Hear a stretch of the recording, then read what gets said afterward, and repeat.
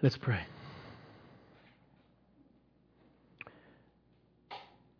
Father, I ask that in these next numbers of minutes, I be used as a servant of the gospel of Jesus Christ.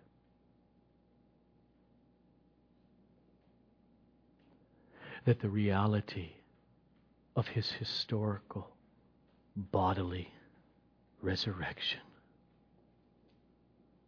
be all the more personal against our sin and for our joy, because we're here this morning to the glory of the name of your eternal Son, our great Savior, Jesus from Nazareth. Amen. On this Resurrection Sunday, I'm going to pick up where we left off last time in our journey through the Gospel of Luke in this way. In the last two sermons, we have seen Jesus breaks on the scene in His ministry. And what He is doing is ushering in the kingdom of God. He's proclaiming the promised King has come bearing the kingdom. And we saw that Jesus came in a way that the first century Jews had no category for. He came in a way that was utterly unexpected by His fellow Jews. They saw in the text of the Hebrew Scripture, what we call the Old Testament, the truth that the King, the Messiah, the Son of David would come as this heavenly figure to earth to destroy all enemies of Israel and of God, like sickness, sin, Satan, and demons. That's what they're expecting. And Jesus will come again and accomplish that. But what the first century Jews that Jesus is going to town after town, what they failed to see in their theologizing about the end time, the coming of the kingdom, were other hints in the Old Testament. Clear hints like Isaiah chapter 53, where the King will come not as a conquering hero with a sword in his hand to wipe out his enemies, but He will come as a suffering, bleeding, dying, and rising servant.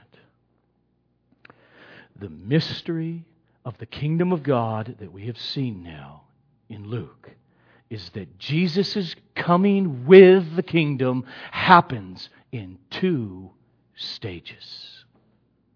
And it's such good news, because it means that the King of the universe is not merely coming to reign and conquer and rule. If that were all, that would be very bad news for every one of us.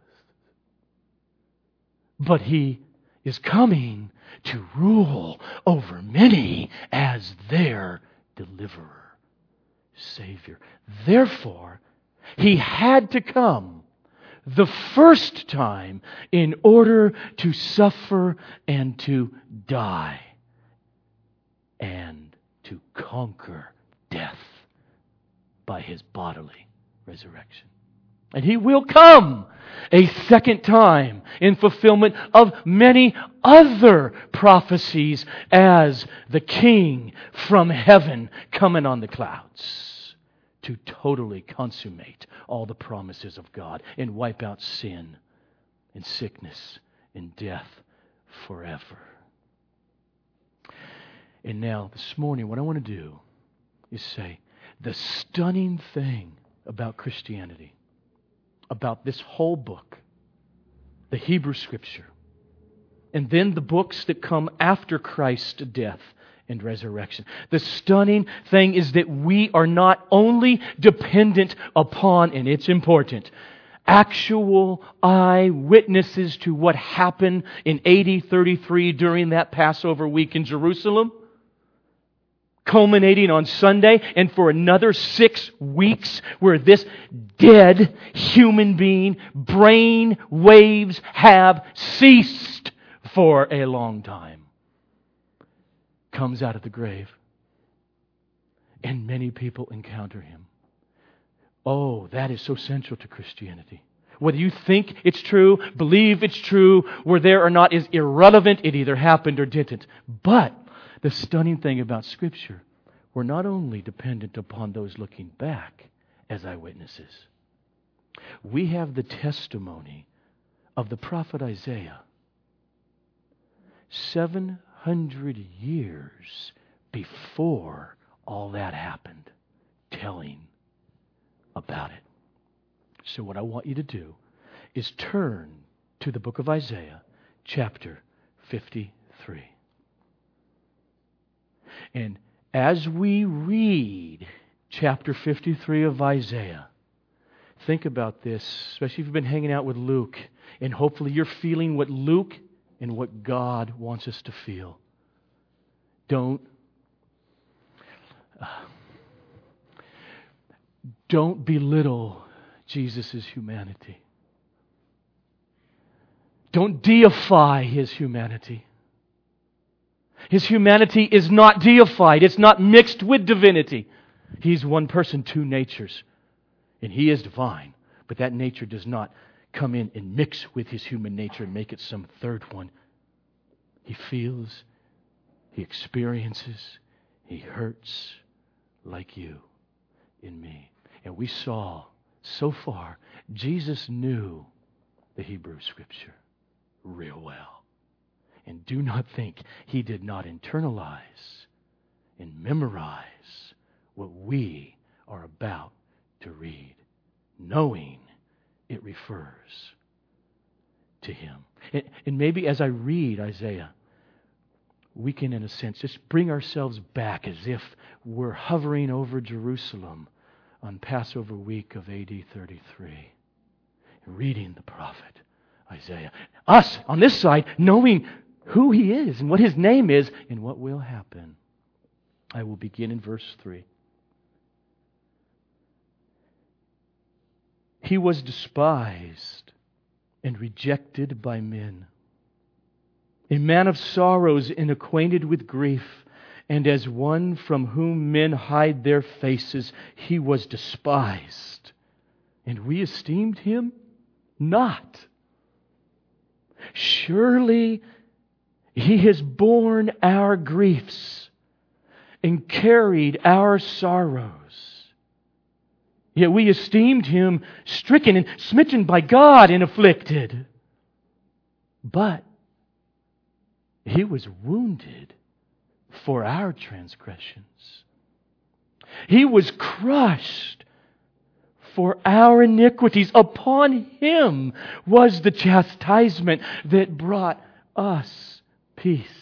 And with His stripes we are healed. All we like sheep have gone astray. We have turned every one to his own way. And the Lord has laid on Him the iniquity of us all. He was oppressed. And He was afflicted. Yet He opened not His mouth. Like a lamb that is led to the slaughter, and like a sheep that before its shearers is silent, He opened not His mouth. By oppression and judgment He was taken away. And as for His generation, who considered that He was cut off out of the land of the living, stricken for the transgression of my people? And they made His grave with a wicked and with a rich man in his death, although He had done no violence, and there was no deceit in His mouth. Yet it was the will of the Lord to crush him. He has put him to grief. When his soul makes an offering for guilt, he shall see his offspring. He shall prolong his days. The will of the Lord will prosper in his hand. Out of the anguish of his soul, he shall see and be satisfied. By his knowledge shall the righteous one, my servant, make many to be accounted righteous, and he shall bear their iniquities. And therefore I will divide him a portion with the many, and he shall divide the spoil with the strong, because he poured out his soul to death and was numbered with the transgressors. Yet he bore the sin of many and makes intercession for the transgressors.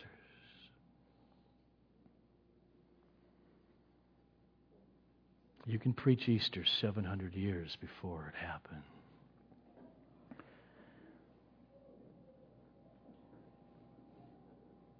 The coming of the promised King, the Son of David, is this servant we just read about.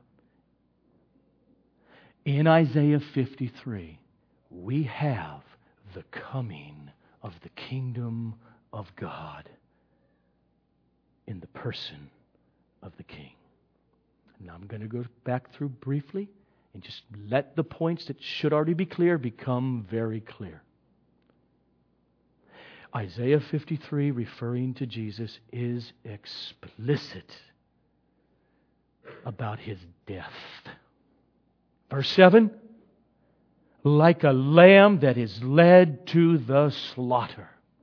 Verse 8, he was cut off out of the land of the living. He was killed. He was executed. And it was not an accident.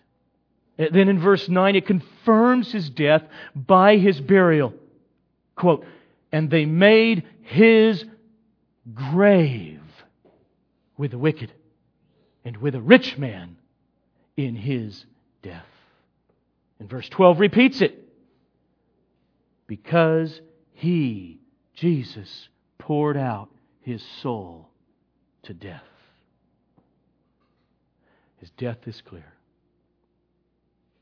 And then the purpose of his dying is made clear by Isaiah the prophet.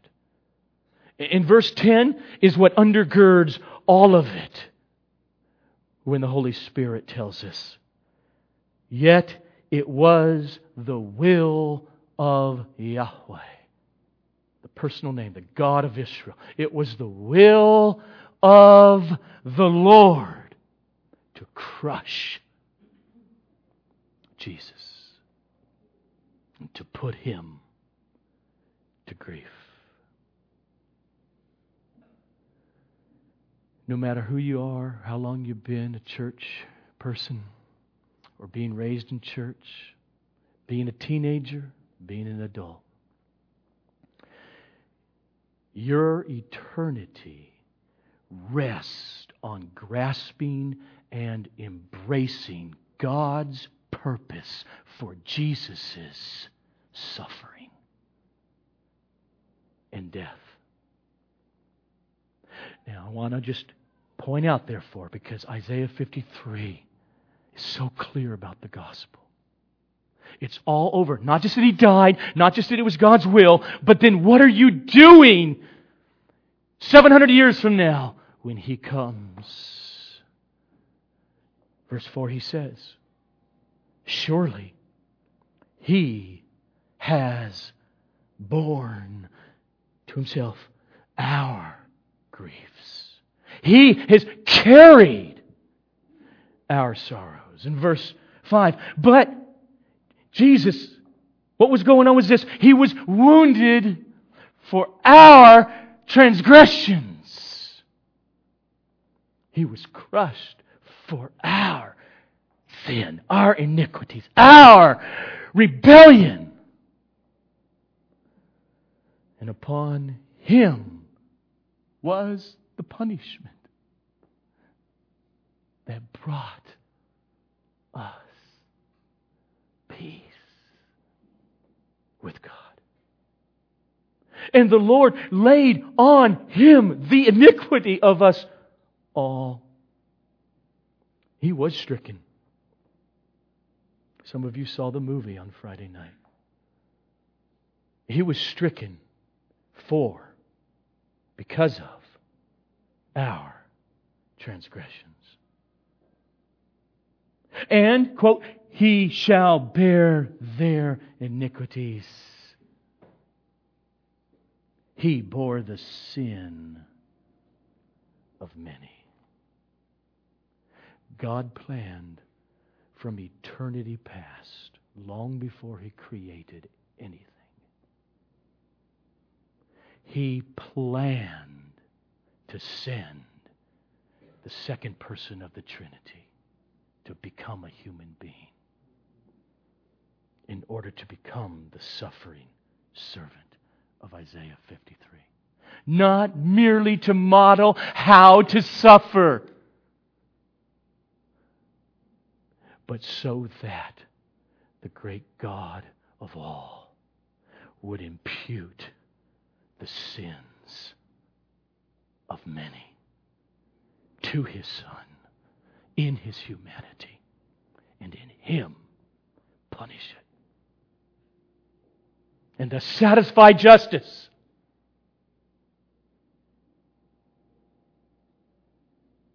Proved by raising Him from the dead. There's no more punishment against sin for all for whom Christ died. It was on the suffering servant of Isaiah 53. It was on the baby born of Mary that God's holy, perfect, righteous anger in punishment was meted out. As Isaiah tells us, the Lord laid on Him the iniquity of us all.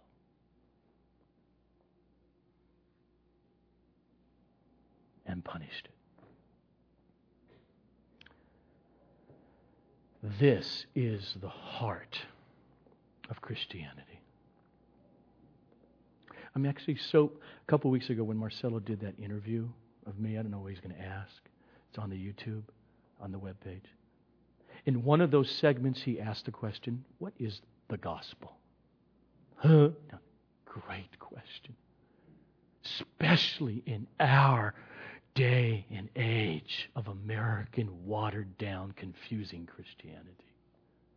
In other words, not all the implications, but if you really get to the core, what is it that if you don't have that, you really are outside the bounds of genuine Christianity?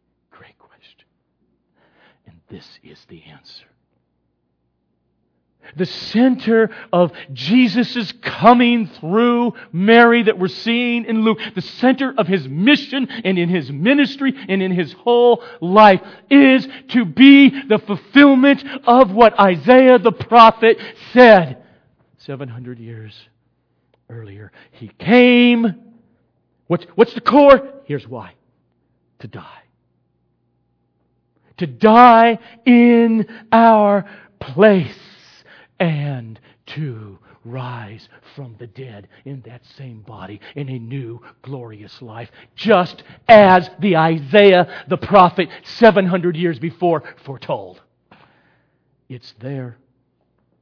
Let's look at it. At least 3 times Isaiah in this passage tells us that the death of the suffering servant is going to result in a resurrection triumph. Without using the word resurrection, but look with me. Notice verse 10. When his soul makes an offering for guilt, he shall see his offspring.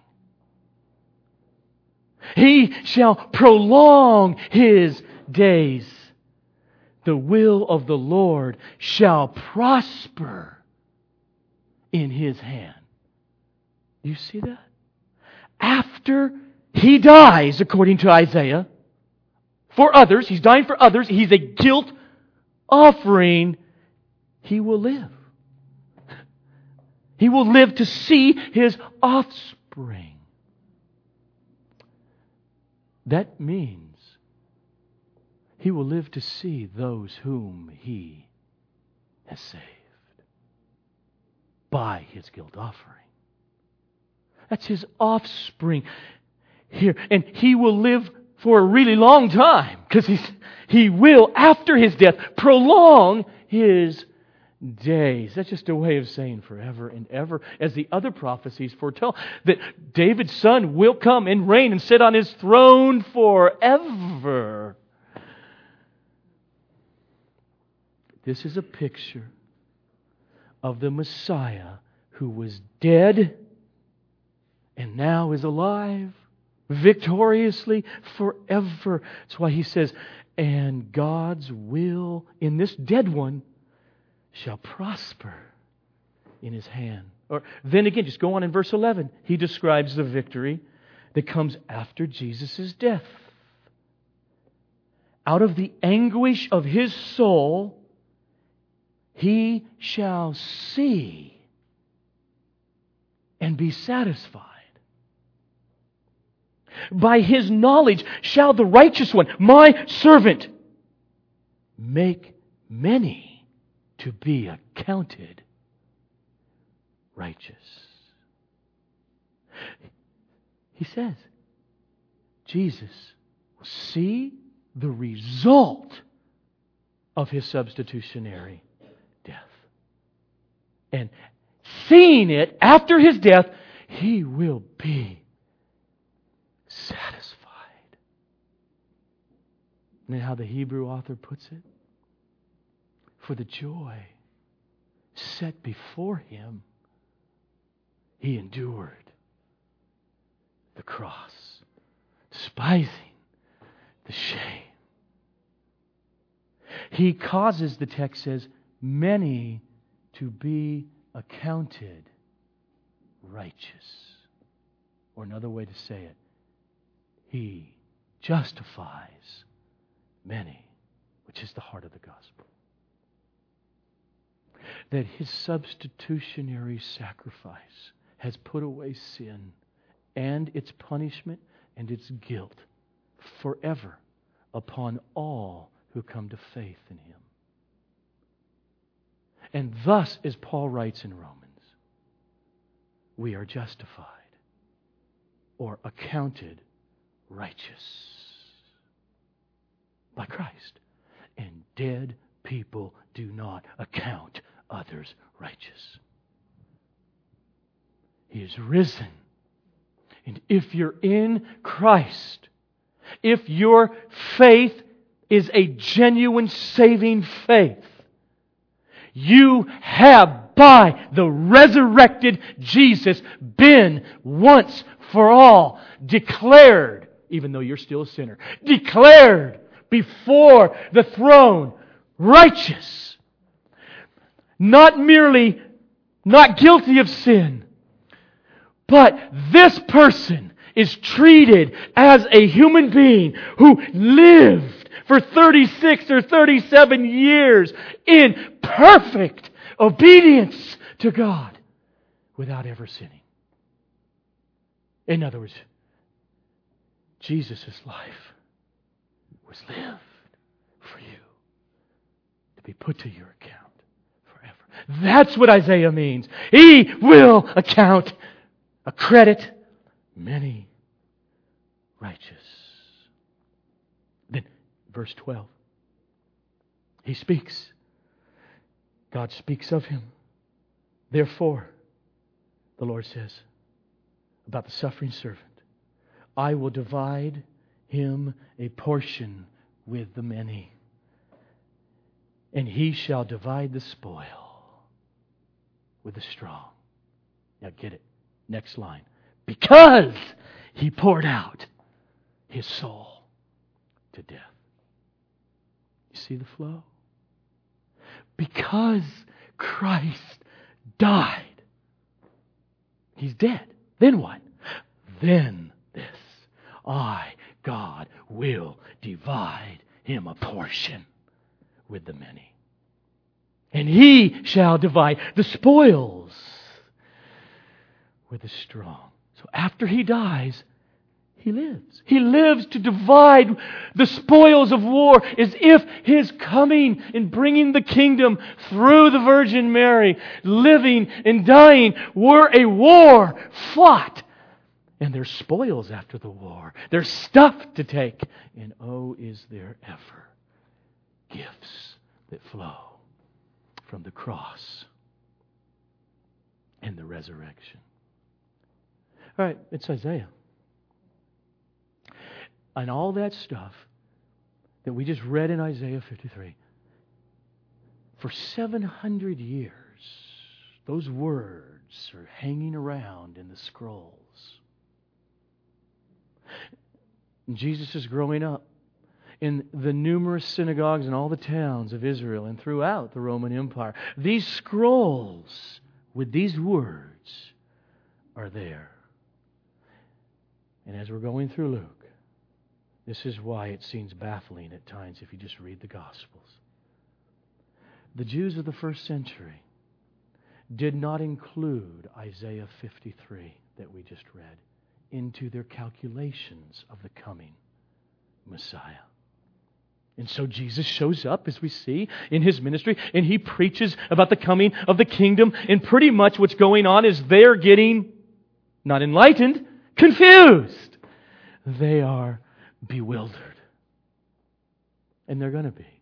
I mean, even His closest disciples, the inner circle. Okay, I've been with you for a good 3 years now. You have seen miracle after miracle. You have come.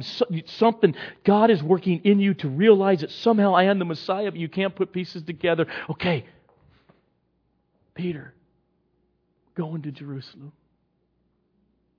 and I'm going to be killed. No! You're not. They had no category for it. He had to die. He had to be slaughtered. He had to become hard. Enough time happened. His brain waves have ceased.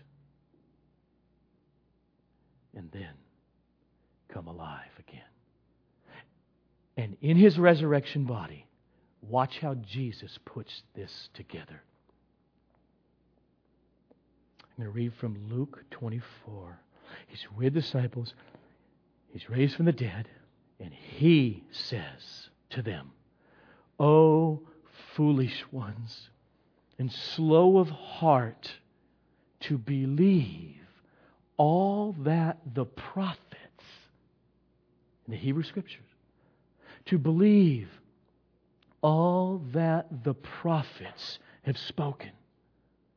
Was it not necessary that the Christ, the Messiah, should suffer these things and enter into His glory?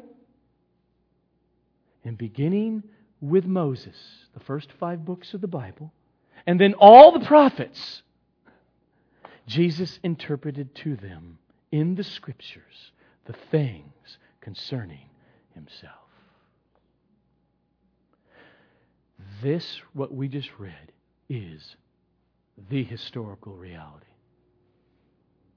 Christianity isn't about, well, a nice another religion to get people. If it works for you, makes you feel good, and He's raised in your heart, oh, wonderful. That's not the message. The message is that what I just read happened. That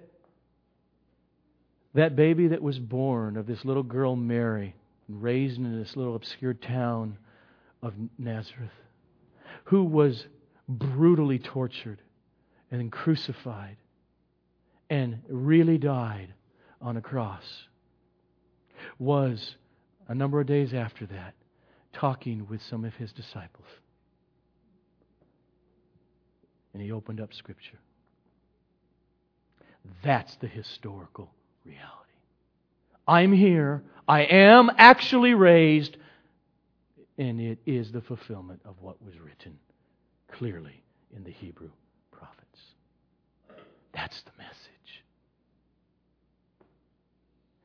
But, and there's a big but, for any of us to be saved by that message, what we need is God's action. God's grace to come and to remove the hardness of our hearts. To remove the darkness so that in the message, whether you're raised in church, kids, or you're raised in another religion, that in the hearing of the gospel, you have the dark, blinded, callous heart removed. So that the significance of that historical message is seen not merely in your mind, but in your mind, in your affections, in your heart. To understand. That's for me. Here's where I get that. Numbers of places. I'll just show you one with Jesus speaking in His resurrected body before His ascension. I'll pick up, I'm in Luke 24. I'm going to pick up with verse 44. Then Jesus said to them, "These are my words that I spoke to you while I was still with you, that everything written about me in the law of Moses and the prophets and the Psalms must be fulfilled." And then there's a stunning statement that Luke inserts. Then Jesus opened their minds to understand the Scriptures. And Jesus went on and He said to them, "Thus it is written that the Messiah should suffer and on the third day rise from the dead, and that repentance and forgiveness of sins should be proclaimed in His name to all nations." And so Sovereign Grace is, we are continually going through the marvelous narrative of Luke. There is this theme that runs from beginning to end. Always keep it. Understand your Christianity. And that theme is that Jesus comes as the kingdom bearer. But His coming is in two stages. Two comings. And then after He ascends, and He sends the apostles, and He calls Paul, and then in the rest of the letters, the understanding now is being unfolded more about what Christianity is, for instance. So Paul then writes to the Philippian church, or even to us in 2011, are you a believer? Are you in Christ? This is how Paul summarizes this same twofold coming of Christ. But believer, our citizenship is in heaven. And from it we await. Yeah, we're still waiting. And from it we await a Savior, the Lord Jesus Christ, who will transform our lowly body to be like His glorious body. And He'll do it by the power that enables Him, Jesus, even to subject all things to Himself. Now let's just stop. I'm going to come back to the body part in a minute. this resurrected Christ that we so celebrate on this Easter morning has been given all authority. But don't miss this. There's a sense in which Christ has the right to rule and to subject all things, as Paul says here, to Himself, just because He is God. In other words, He did not have to die and to rise in order to be sovereign, in order to be ruling and in absolute control, and to subjugate any and everything to Himself. In the beginning was the Word, and the Word was with God, and the Word was God. But think about the glorious gospel. In another sense, the eternal Godhead decreed that the world of fallen, sinful humanity would be ruled by a king savingly. And that's the difference. Savingly through one who can very personally relate to all things human. He can relate to loss and pain and suffering and temptation. And that He would become, therefore, this God, one of us. Underneath all that, for the purpose to be the substitutionary sacrifice and to come up out of the grave to conquer death on behalf of the many. In other words, what Paul is saying here in Philippians, that He has all power that enables Him even to subject all things to Himself. He means Mary's kid, the Jesus from Nazareth, this Galilean, He's the man who has all authority. Are you saved? If you are, if you have believed, the sovereign King Jesus did it. He didn't leave it to you.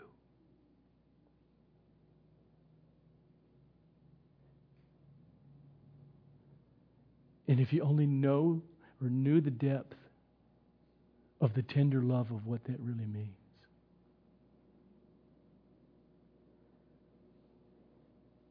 That when He stood at the trial and shut His mouth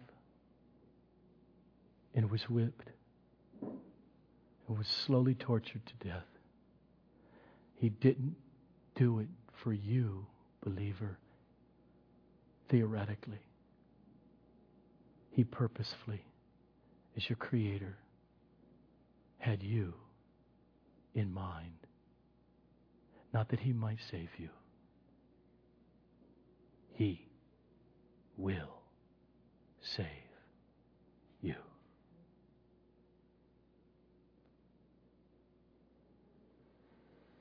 Christ rose from the dead triumphant. He has creator rights to rule. But more than that now, He has redeemer rights to save. Christ has come. And He's come, as we've seen now, as He's opening up His ministry in the Gospel of Luke, to usher in the rule and the reign of the kingdom of God.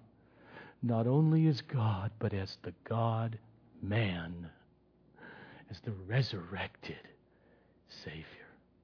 This is the gospel. Paul. Marcelo should interview Paul. Paul, not the whole thing, not all Christianity, not how everything's related to it. And Paul, what's the core? Here's his answer. For I delivered to you as of first importance what I also received. Christ died for our sins in accordance with the Hebrew Old Testament Scriptures. That He was buried and that He was raised on the third day in accordance with the Scriptures. And that He appeared to Cephas, to Peter, and then to the 12. Then He appeared to more than 500 brothers at one time, most of whom are still alive 22 years later, although some have died. And then He appeared to His brother James, and then to all the apostles. That's Paul's answer. Let's be awestruck at the power of Jesus ruling as resurrected King right now, today, over the universe, over you. After His resurrection, He said, all authority in heaven and on earth has been given to me. He does not speak merely as God the second person. He is only that person. He means me, that person, in my human nature. Also, there's no higher authority in the universe than that which was bestowed upon that man coming from that town of Nazareth. Now, what we have seen, here it is, because there's pain, there's tears, there's tragedies ahead in this room. There's a lot of stuff to go through. Understand what Christianity is. He came the first time to usher in the kingdom. And we talked about what He is doing is bringing the presence and the power of His rule and His reign. And it's now, it's here, it's present, and it's not yet. In other words, we are clearly told that the one with all authority and power has chosen not yet to subjugate totally all His enemies, like cancer, disease, and your mind starting to go as you get older, and sin, and death. But instead, got the core of the gospel? Okay, what's the next little shell? It is go. That during this time, which has been at least 2,000 years now, almost, the presence of the kingdom, it's here, He's reigning, and yet there's a consummated kingdom that is to come in His second coming. It's not yet. What is going on now for the last 2,000 years is He is reigning, particularly through the preaching of the gospel. In and through the church. Not merely individual Christians running around. The local church, the bride of Christ. And it is this way that God, in His eternal wisdom, purposed these last 2,000 years and this year to unfold. It is this way that He has purposed to reign and to remove the darkened blinders of the heart of many from every tongue, tribe, race, culture, and religion through the preaching of the gospel and the community all men will know you belong to me by the way you love each other. It is the church coming out of the world that loves, that proclaims now back into the world the gospel. And that is the presence of the kingdom ruling and reigning now. Now, let's get the whole picture. And then, when this present but not yet aspect, please come, Lord Jesus, when God decides that time now is over, then Christ Jesus will step in again and finish the victory. That's the message. This is how Paul puts it. 1 Corinthians 15. Then comes the end. When He delivers, that is, Christ delivers the kingdom to God the Father, after destroying every rule and every authority and power, for He must reign until He has put all His enemies under His feet. And the last enemy to be destroyed is death. For Christ, for God has put all things in subjection under Jesus' feet. Christ, who died and 2,000 years ago came back from the dead in a new glorified body, is reigning right now. Very significantly. Think about Peter that night. I'll never deny you. And 3 times. You're one of them, aren't you? You're a Galilean. I can hear it. I don't know Jesus. Out of fear. I don't know Him.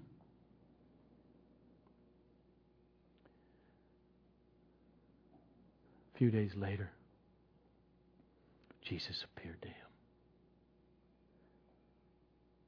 About 23 or 24 years later, Peter wrote to the church and said, through the resurrection of Jesus Christ, who has gone into heaven and is at the right hand of God with angels and authorities and powers having been subjected to Him.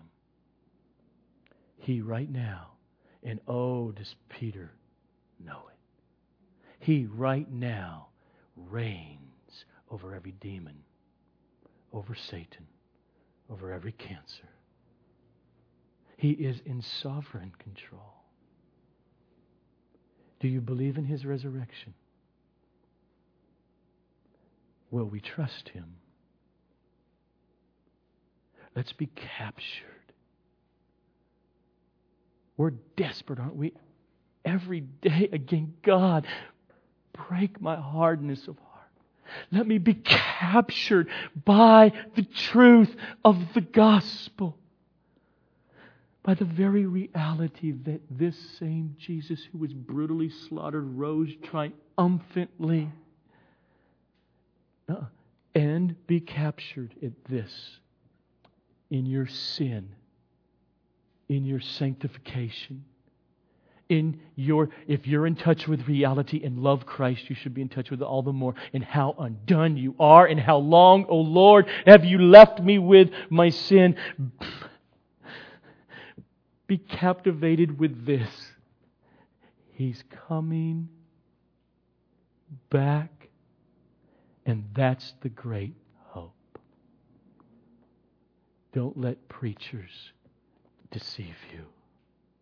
The hope of the gospel is not in prizes that you may get in this world. Just hear the words of Jesus as He spoke. Then comes a day Then will appear in heaven the sign of the Son of Man.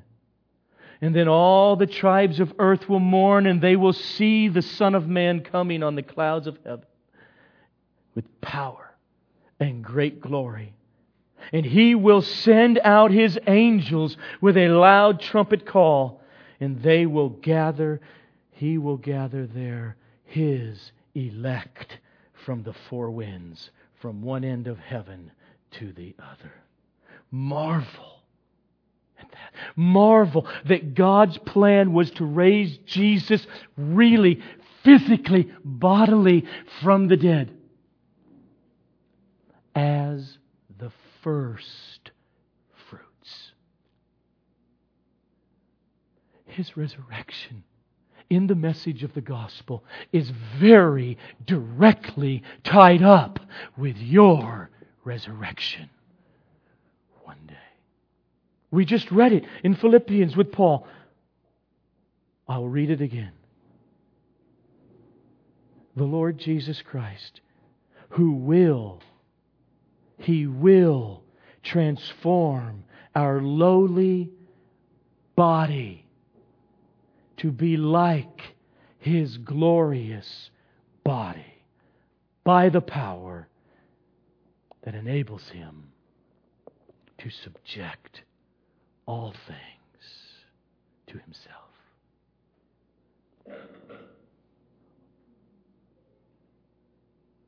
The risen Jesus will one day take your burned ashes. He will take your decomposed body, your rotten bones, and raise them from the dead. And there will be no more sickness, no more disease, no more temptation. But instead it will be like His glorious body that came out of the grave in AD 33. Now what exactly that looks like, and all that we'll do, and all those questions that come, we don't know a whole lot. We know some. Paul puts it this way. So it is with the resurrection of the dead. When it is sown perishable. And what is sown perishable is raised imperishable. It is sown in dishonor. It is raised in glory. It is sown in weakness. It is raised in power. It is sown a natural body. It is raised a spiritual body. If there is a natural body, there is a spiritual body. It will be different than what we know right now in these bodies. Somehow, this body in the future will be able to contain a sinless, perfected soul. But don't over-spiritualize it. This body will be recognizable by those you know. You will be able to eat. Listen to how Jesus said it in His resurrected body to those who knew Him. See my hands and my feet, that it is I myself. Touch me and see. For a spirit, merely spiritual, non-physical, does not have flesh and bones, as you see I have. And when He had said this, He showed them His hands and His feet. And while they still disbelieved for joy and were marveling, He said, you got anything to eat? And they gave Him something to eat. Some fish. And He took it. And He ate it. And He enjoyed it before them. That's what we will do if we belong to Christ. Do you belong to Jesus? Have you turned from your hard-hearted, natural rebellion against Him and received the blood-bought freedom from eternal judgment and the promised hope of the resurrection. What great news the gospel is, that anybody, all people who will turn and trust this gospel, to embrace this risen Jesus personally, are those people who right now, according to Paul, await a Savior, the Lord Jesus Christ, who will transform our lowly body to be like His glorious body by the power that enables Him even to subject all things to Himself. Amen. Father, as we worship right now, as we sing, our great Savior, Lord Jesus, as You are so present in the person of God, the Holy Spirit, would You show forth this authority in grace, in deepening, sanctifying, saving grace. Would You cause us to draw closer to You and to flee from our besetting sins and temptations, even now in this room. And oh, may this authority of Your power and of Your gospel manifest itself in the days and the weeks and the months to come in our lives, in all the pain and trials that You have laid before us, to the glory of Your name, to the glory that says, in us we hope not in this world, but we hope in the glorious inheritance for all who have loved the Savior who is risen, Jesus Christ. Amen. Amen. Would you please stand? The song we're about to sing